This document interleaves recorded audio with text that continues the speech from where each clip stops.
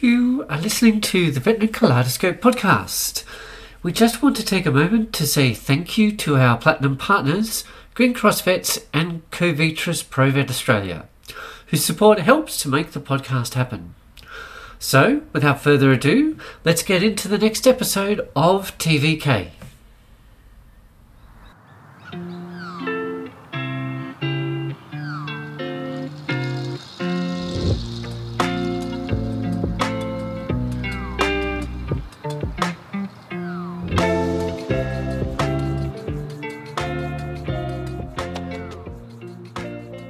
Hello, Annie, and thank you for tuning in again to the Veterinary Kaleidoscope.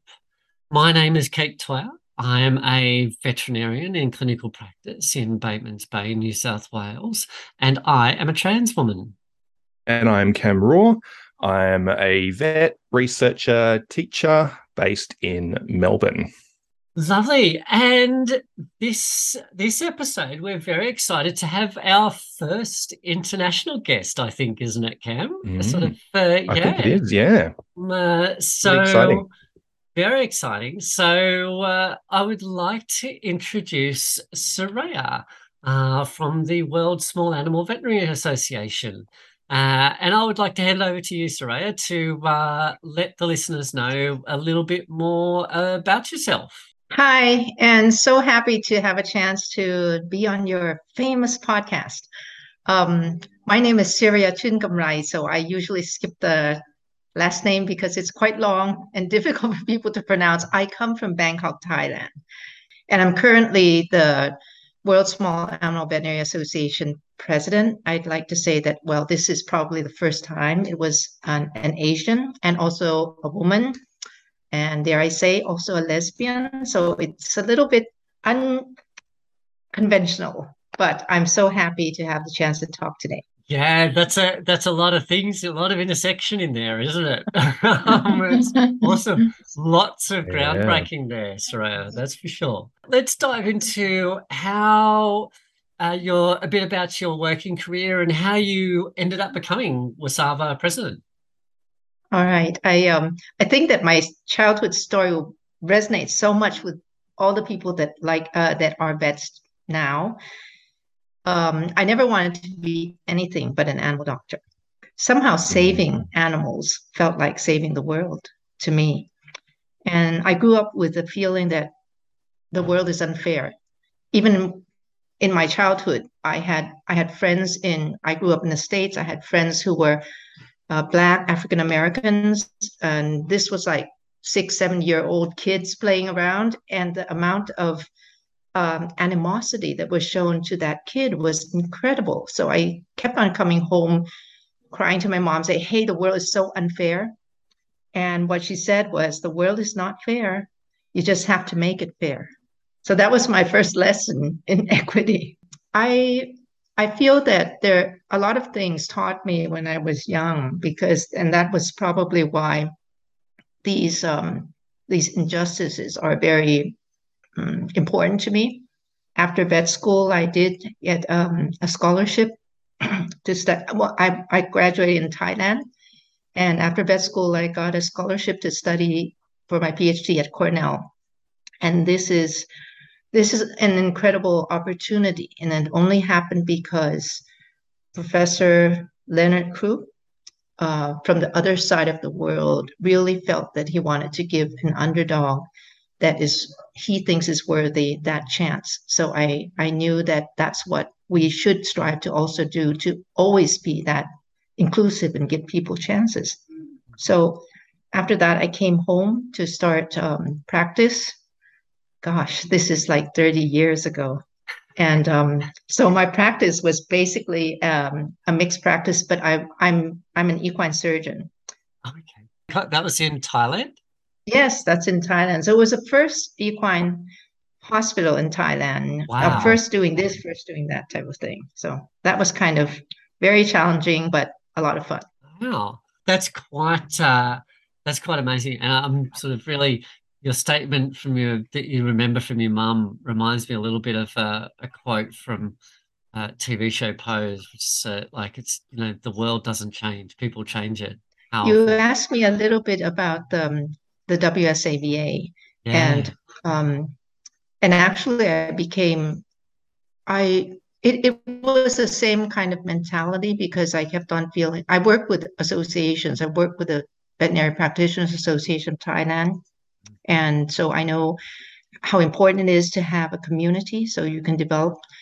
But that same thought came to my mind about, oh, it's so not inclusive when I saw WSAVA and I say, how can they call themselves world this and that if they have no representation from Asia? No one on the board is a woman, and but when I joined, what I really found was this is just a bunch of really good-hearted vets that volunteer and they want to do something good for the profession in the best way that they thought possible. So I felt that encouraged to, why don't you stop sitting in the bleachers, come down and get your hands dirty. And it was a wild ride. So I'm very happy that I had that opportunity. Wow. So you're president of Wasabi. You graduated from university in Thailand, went to the US. Did you feel accepted when you went to the US? Well, I think that in every culture and every society, there's always that element that you need to fit in. And there is always also a little bit of that, some obstacles you always have to cross over.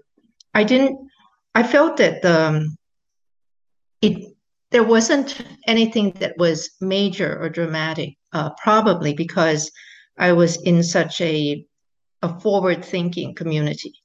Mhm. Cornell is in Ithaca, and that's probably the most liberal, the Mm, most forward-thinking place to be. But it fostered growth, and I do think that we should be mindful of that, of what kind of ecosystem or kind of environment that we create if we want to foster growth for the young generation or anyone that's working with us.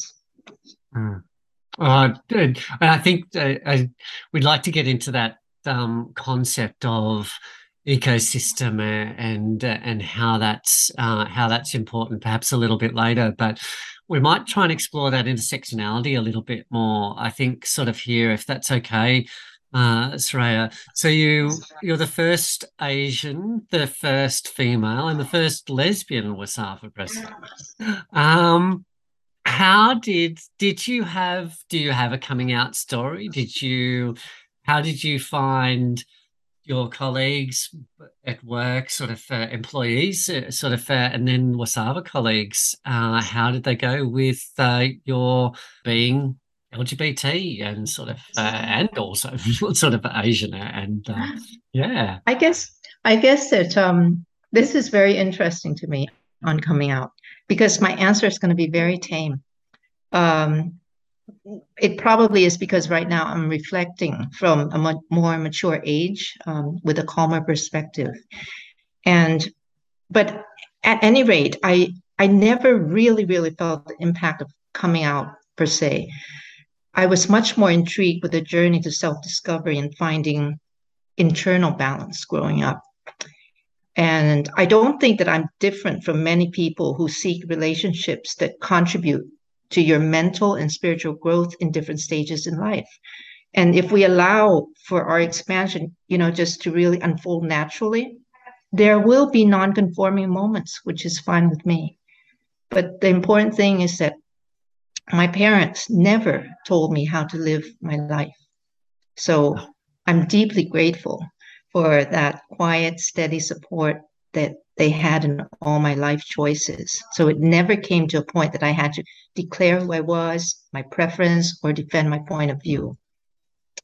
Mm, Um, Another thing is probably Thai culture is also very soft and gentle.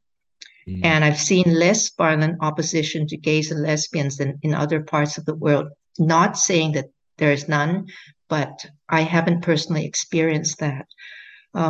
I probably was oblivious to any discrimination if there were any. But of course, if social acceptance is really high on your list, then it would be a major battlefield. But that battlefield's within ourselves. And and then I also had the opportunity to meet my life partner right now. She's my best friend, and she is Cambodian. She grew up in France because her family had to flee the war. I can't speak for her, but I do feel that we help each other find that inner balance. So, however the outside world rattles you, think of a glass of water with some sediment and another one without. You shake the first glass and it will become murky. You shake the second glass and it always remains clear. So it's not the force of the outside shaking you, but it's the clarity within. So I think well, I say that now because I'm 61 and I can say these things. But in hindsight, it probably would have, this kind of perspective might have saved me a lot of unnecessary battles. And that is a incredible perspective. I must admit, I didn't think, Cam, we'd actually have a spiritual podcast. Sort of, Yeah, that's amazing. it is amazing, and I think certainly the reflection it definitely can connect and empathize and sort of very much connect with a lot of things you're saying, Siraya. Myself and Tara, you've met Tara, Siraya. Cam, you've met Tara over sort of Zoom sort of thing. We're not met in. Oh, we've met in person once, actually. Yes, we met in person. Yeah. Yeah, in Canberra. But I think you're very courageous. I really feel that way. look, I think it's sort of the Tara, much like what it sounds like with your partner, and it's sort of I do agree, like that seeking of clarity internally. And I think I had a lot of sediment for a long time, until I could work out how to integrate that into my into myself, so that there wasn't that sediment there. So the shaking from the outside was less sort of trauma and change, so to speak. Totally get that. I got that. When Yeah. as we're talking about all these things that shake you from outside, and I guess it's true. I used to feel that the world is like a battlefield, Mm. and but my battlefield was more rampant. What did I say? Was more in rampant gender bias Yeah. as a Yeah. woman. As a woman, Yeah. I was confronted constantly, every day, up even to now. And this nonsense drives me nuts.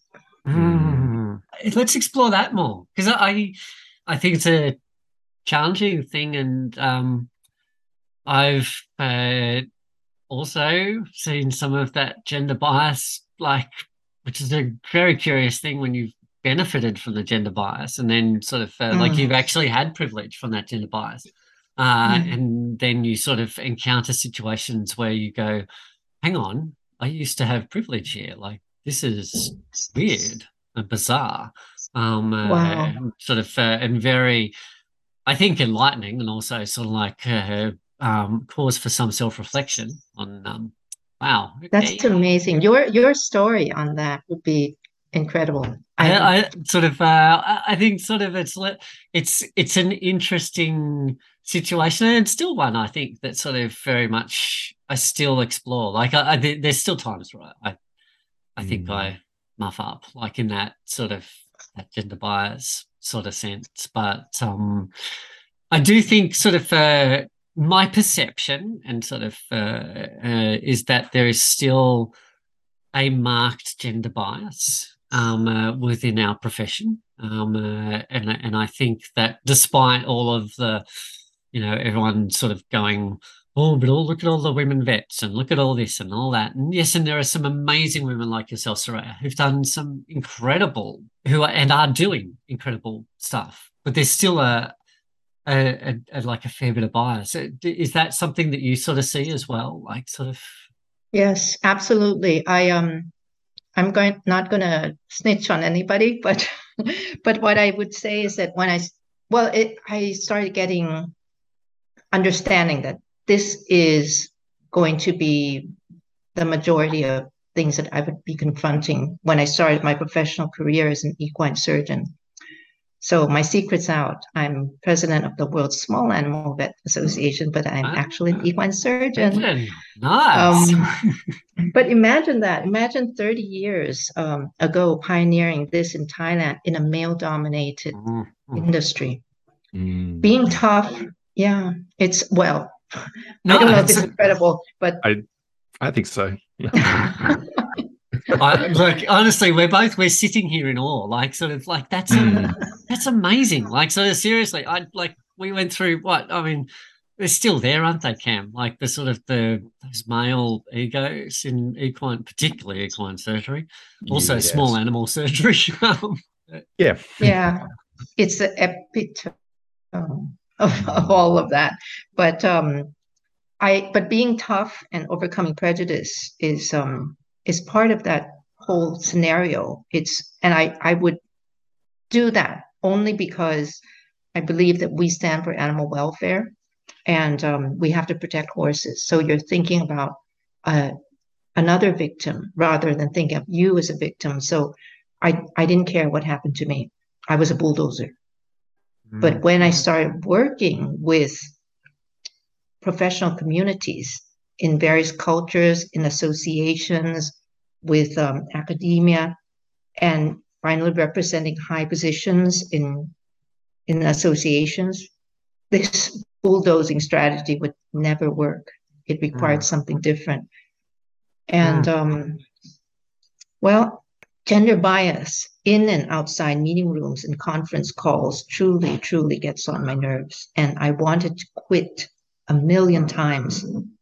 But many years ago, when I was honorary secretary of WSAVA, at that time, a young female vet in China approached me. And then she asked, when are you going to become the next WSAVA president? And how she said also that she was so proud and to see an Asian female in this position made me know instantly that this whole ride has nothing to do with me. And when it happened again in Nepal and again in Ghana, it made me then realize that I represent possibility. That became very apparent to me. So hopefully today, the three of us are also representing a certain possibility. Yeah, that's just sort of incredible. I think that affirmation from people sort of going, "You're a role model to me," is certainly incredibly empowering. Definitely something I felt. I'm guessing it's probably something you've sort of had at times as well, Cam.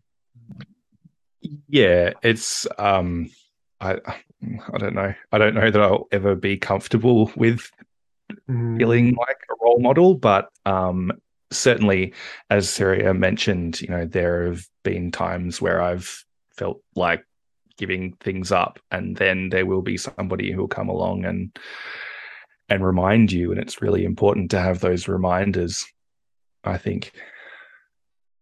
And I don't think you don't have to be strong all the time to be a role model either. Like sort of you can sometimes be vulnerable and can sometimes just go, I'll tell you what, that's sort of, there are times I find being a role model challenging as well. Like I'm not going to lie.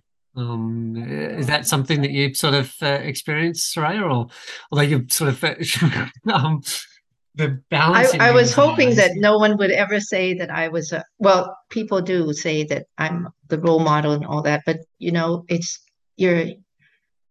will let people down if they always put you on that level. But if it's a challenge.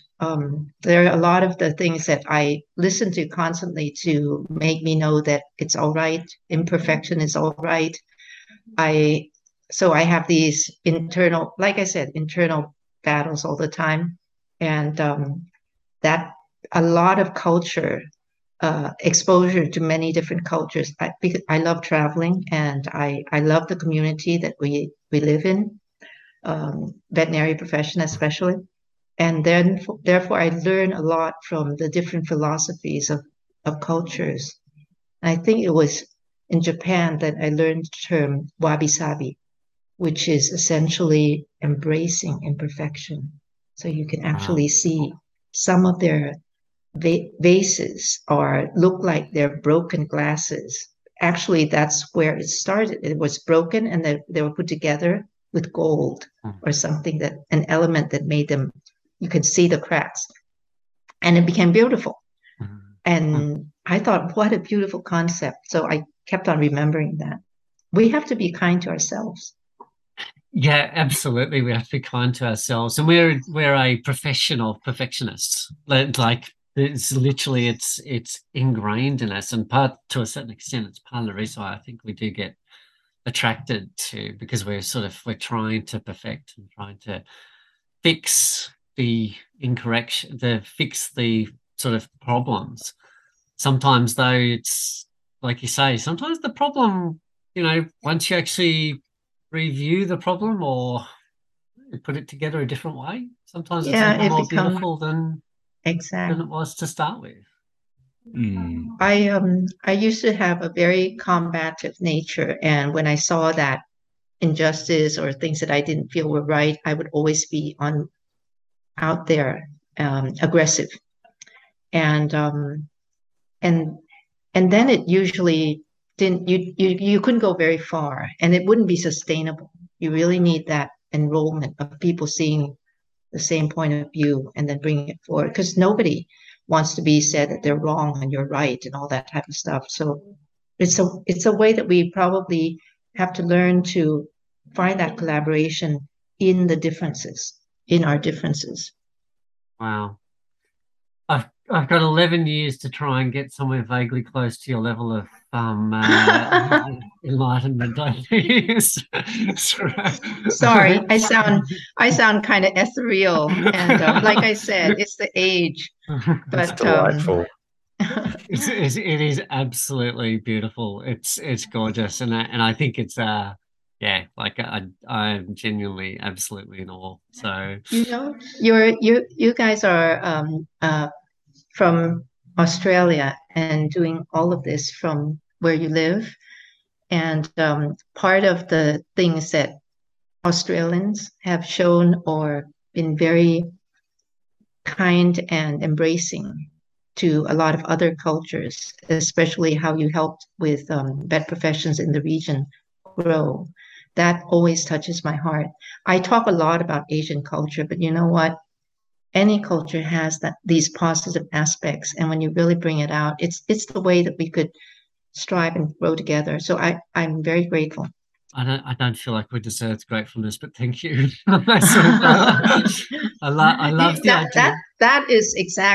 That's exactly Australian. Very humble and, well, this is the way I do it, so I don't really know that if it's the right way, but this and it works. So why don't you take this on and I'll give it to you for free. It's almost like that.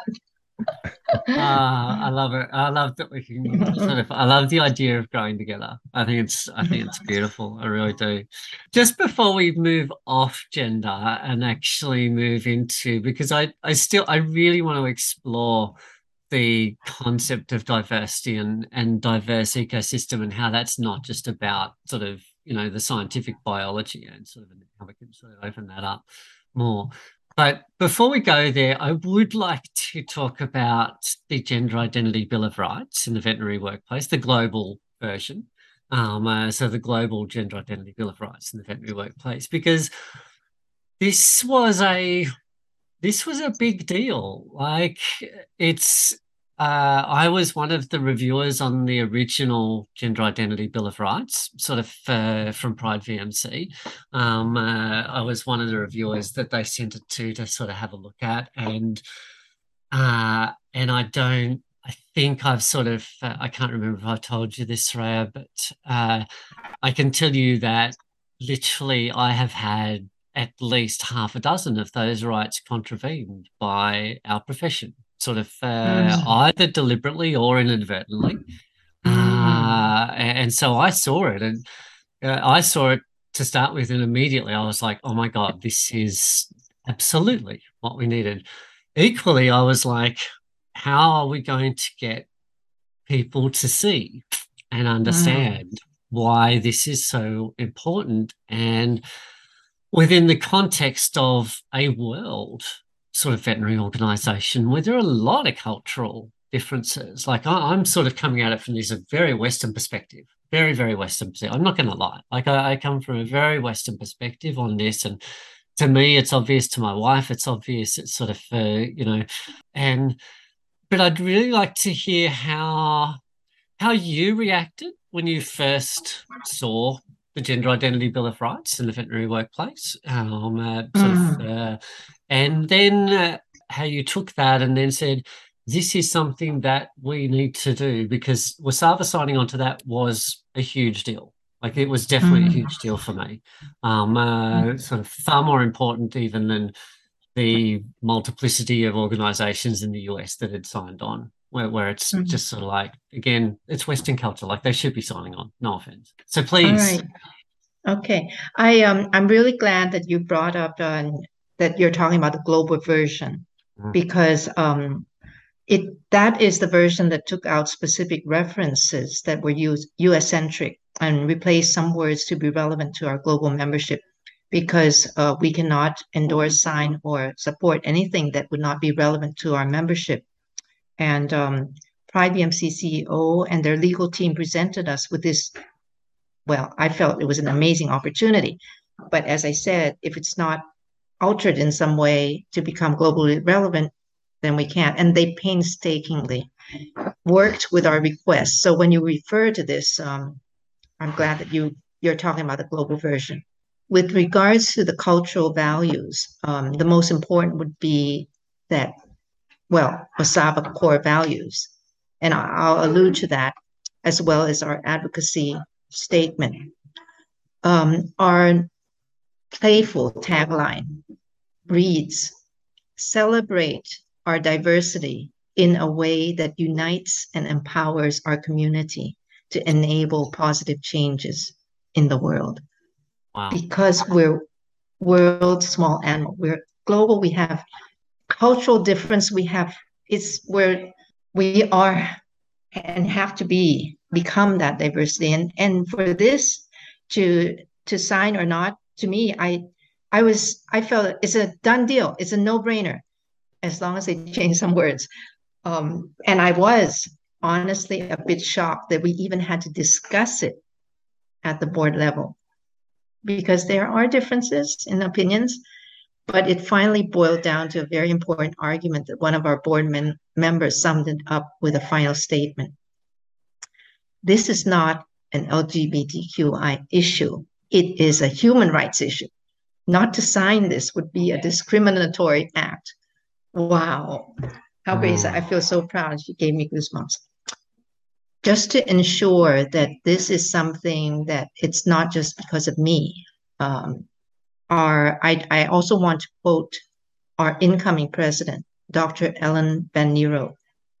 And she said that, and this was written, that our tagline supports diversity and our values include integrity and inclusion.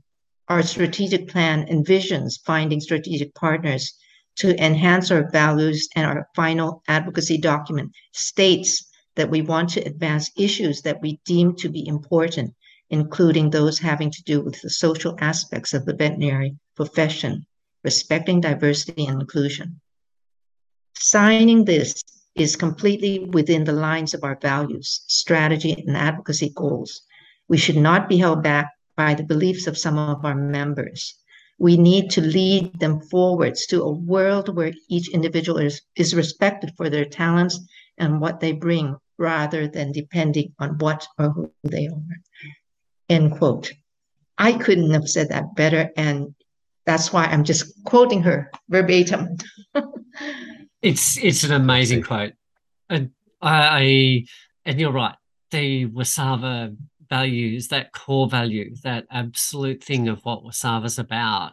Yeah, it's about diversity. And I think that's what, well, I feel like that's what we try and instill in TVK as well, isn't it, Cam? That it's just, this isn't just, it's not just LGBT. It's not just sort of racial diversity. It's not just physical diversity or neurodiversity. It is everything. And you can, I think you can embrace everything and still, and sometimes then there will be sort of challenges, and times when you go, okay, I'm struggling to understand some of that. But I think it's a matter of having an open heart and an open mind to actually be willing to listen from a place of a willingness to learn. Absolutely. Very good. Well said. I would like to thank also, and I'm sorry, my apologies, I've forgotten the name of the incoming president. Ellen Ellen. Zaniro. I would like to thank Ellen as well for that quote, because that is just an incredible quote as well. And clearly there is a culture within Wasaba, and it's a beautiful culture of inclusiveness. And I think that that's sort of something that we like to strive. And I think occasionally in Australia, as much as we sort of do inclusiveness by default without actually doing it actively. I think sometimes we could probably do it actively a little bit better. Yeah, we can always move towards, I suppose, the things that we do need to think about and do actively. Just by the act of actively doing it, it will hopefully ultimately become a subconscious thing where those things we don't really have to think about it anymore, because it will just be a commonplace thing. Yeah. You can't not. It's not about well-being. It's not even about feeling comfortable. It's about survival. Really, if you think about the future. Totally. Like sort of we must be active. Well, I feel that we must be active about this, because we've had however many hundreds of years of having it by leaving it to default. And the default has been that the privileged and the powerful have created sort of an environment that suits them and doesn't change and is hostile to diversity at times. I think sort of realistically, and I think that fits in well with your sort of what you were saying about survival. Yes, right. I strongly believe in this, because this is what even nature is teaching us. Diversity to me has much more meaning than to be accepted, safe, or valued. And like I said, it's about survival. The most robust ecosystem for survival is always one with diversity. And you can think about this, what you see in nature, biodiversity, which is nature's great lesson to us, that if we don't respect diversity as part of our balance, it is indeed destroying our planet. And it's not about your politics. It's not about a greenie or a tree hugger or something like that. We really, really are talking about what you could see, genetic biodiversity, both fauna and flora. It's very important. I work with the preservation of the Thai pony breed, which has genetic diversity that is incredible. It's a natural breed. And I know how they could survive those centuries and still be present today because of that. So the whole thing about this is that when you look at it, is diversity creates an ecosystem, and that fosters creativity, and it helps bring together different perspectives, ideas, voices, and to produce, the way going forward, unique ideas, unique output, all that energy, that strategy. And humans were born to create, and creating together as a society is how we grow and survive as a species. So if we continuously, in our everyday lives, in our policymakers, in our law, in our systems, keep on nudging people out, just being exclusive, this is no way to survive. We're just creating an ecosystem nobody could live in. And no wonder they're trying to find a place on another planet or another system. I don't know.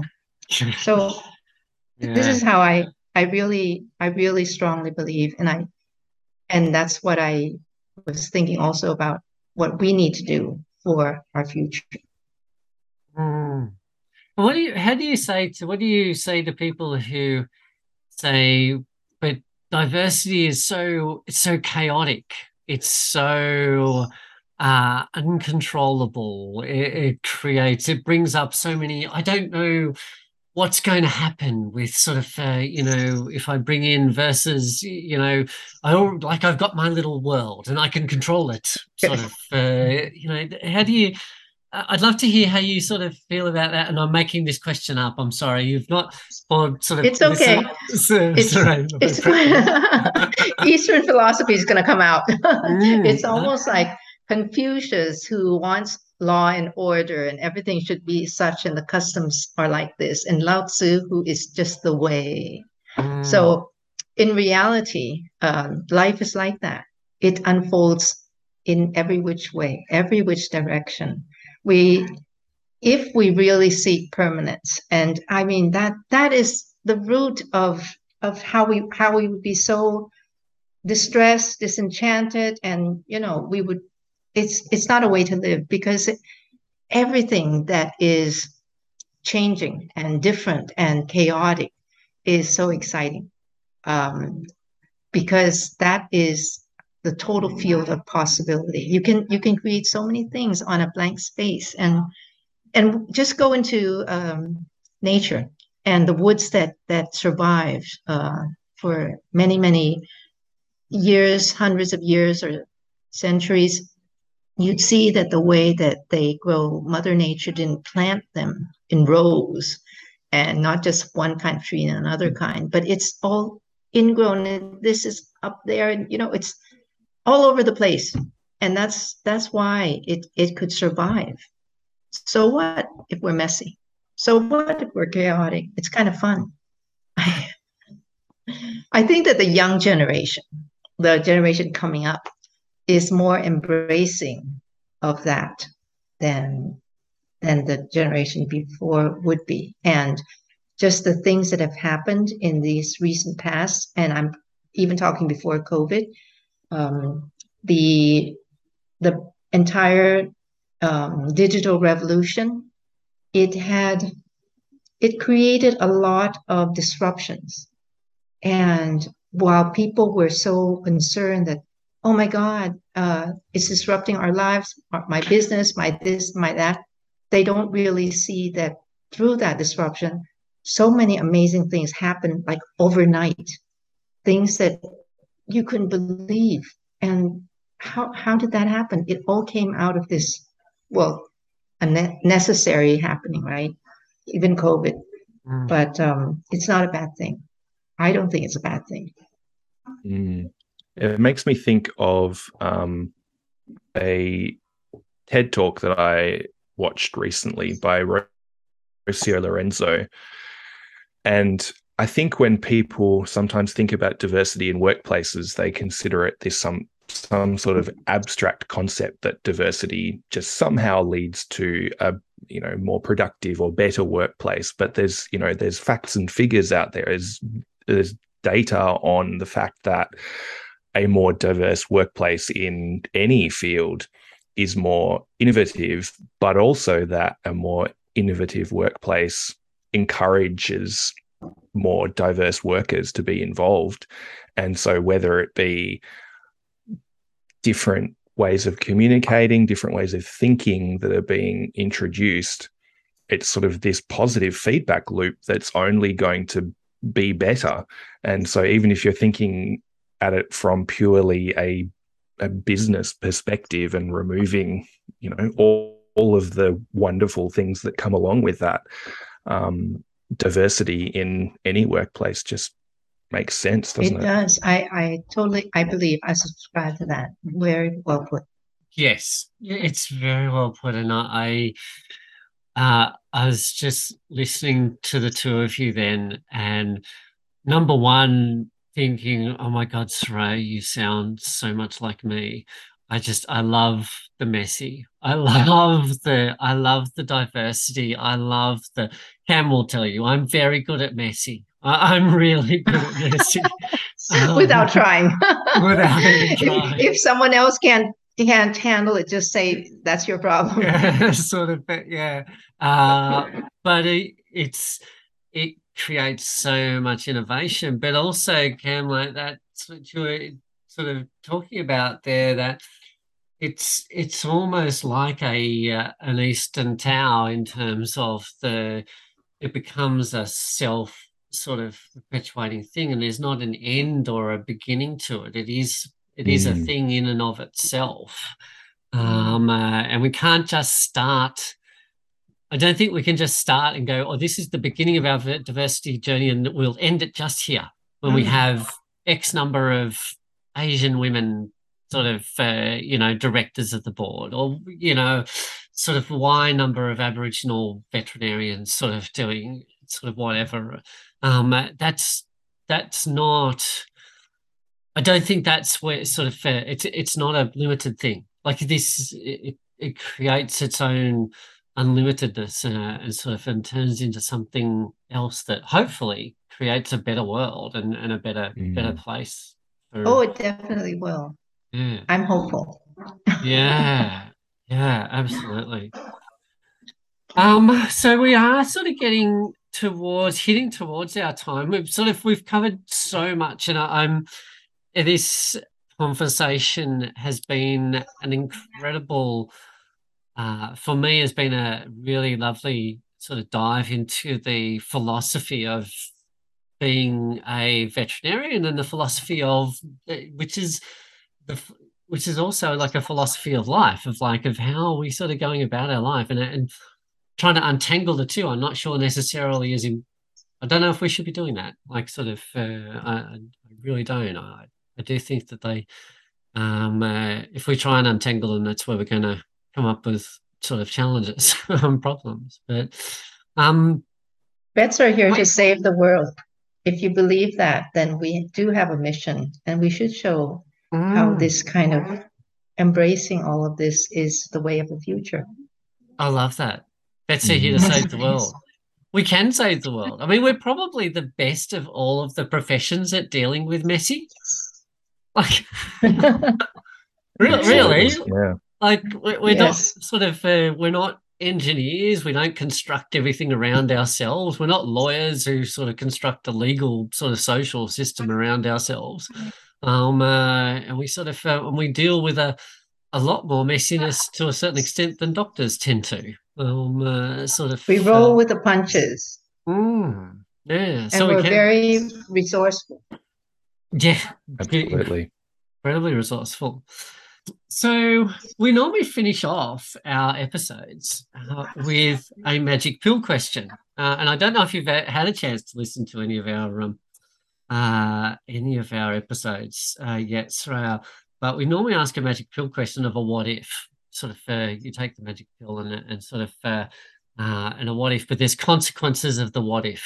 So no, it's sort of and we spring this one on every guest. Don't worry, it's sort of we never prep them for this one partly because I've not even usually made the question up at the time. That's and sort of partly because I think it gives you a chance to really it gives us all a chance to sort of answer without thinking and sort of see what actually does come out. If you had the magic pill, okay, we might change a little bit. If you had the magic pill was a time travel device that you could go back and see let's say your 25-year-old self, and tell them things. What would you go back?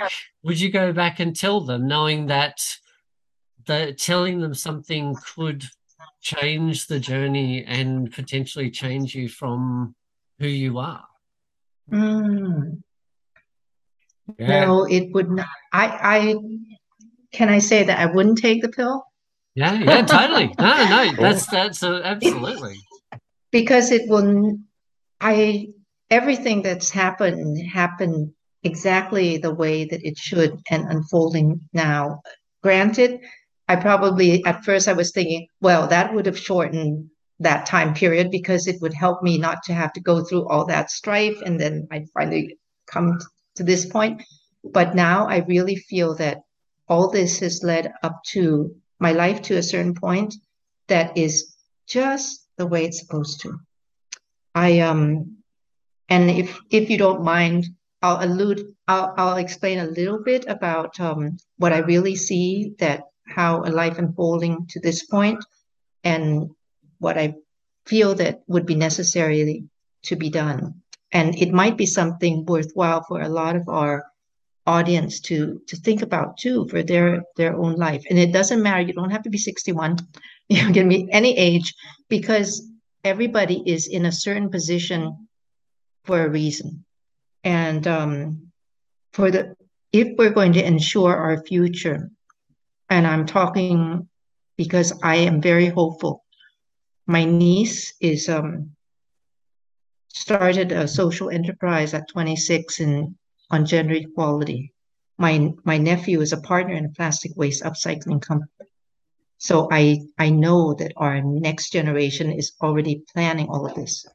The important thing is that everybody who is at this stage or any position in life, sit down. ensure ensure that we allow a chance for that young generation to grow, be inclusive, and respect diversity, because that's the only way for the future. We all really, really have to be that possibility. So that would be my final say in all of this. Whatever you are, just be that possibility. That's it. I genuinely want to finish this episode there because that's just gorgeous. I would like to thank you so much, Siraya, because this has been a wonderful, wonderful chat, and I've genuinely really enjoyed it. And I hope our listeners do too. I think there is so much in this episode, in what we've talked about here. I'm going to go back, and this is going to take me forever to edit because I'm going to have to go back and listen to this so many times because every time I'm going, oh my goodness, there is something else there. Yeah, so but You so said that you said that you might zonk off, but you didn't. I'm so happy. I did not. Such good stuff to listen to. It was amazing stuff to listen to, and I think sort of it was, and yeah, it's sort of I've been in a very messy place the last week, listeners, sort of for various reasons that we'll sort of eventually we'll sort of talk about. Sort of that's not for today, but just listening to you, Siraya, has been an incredible balm for my soul and my heart. So it's been wonderful. So thank you for this privilege, really. Oh, it has been ours, absolutely been ours. So, so I would like to say thank you again, Siraya, and goodbye to our listeners for now, and we will meet you again when we come with another episode. So, Cam, we'll sort of say goodbye to the listeners and give Siraya the last. I want to give Siraya the last word to say goodbye last. What I'll say is สวัสดีค่ะ Bye bye, everyone.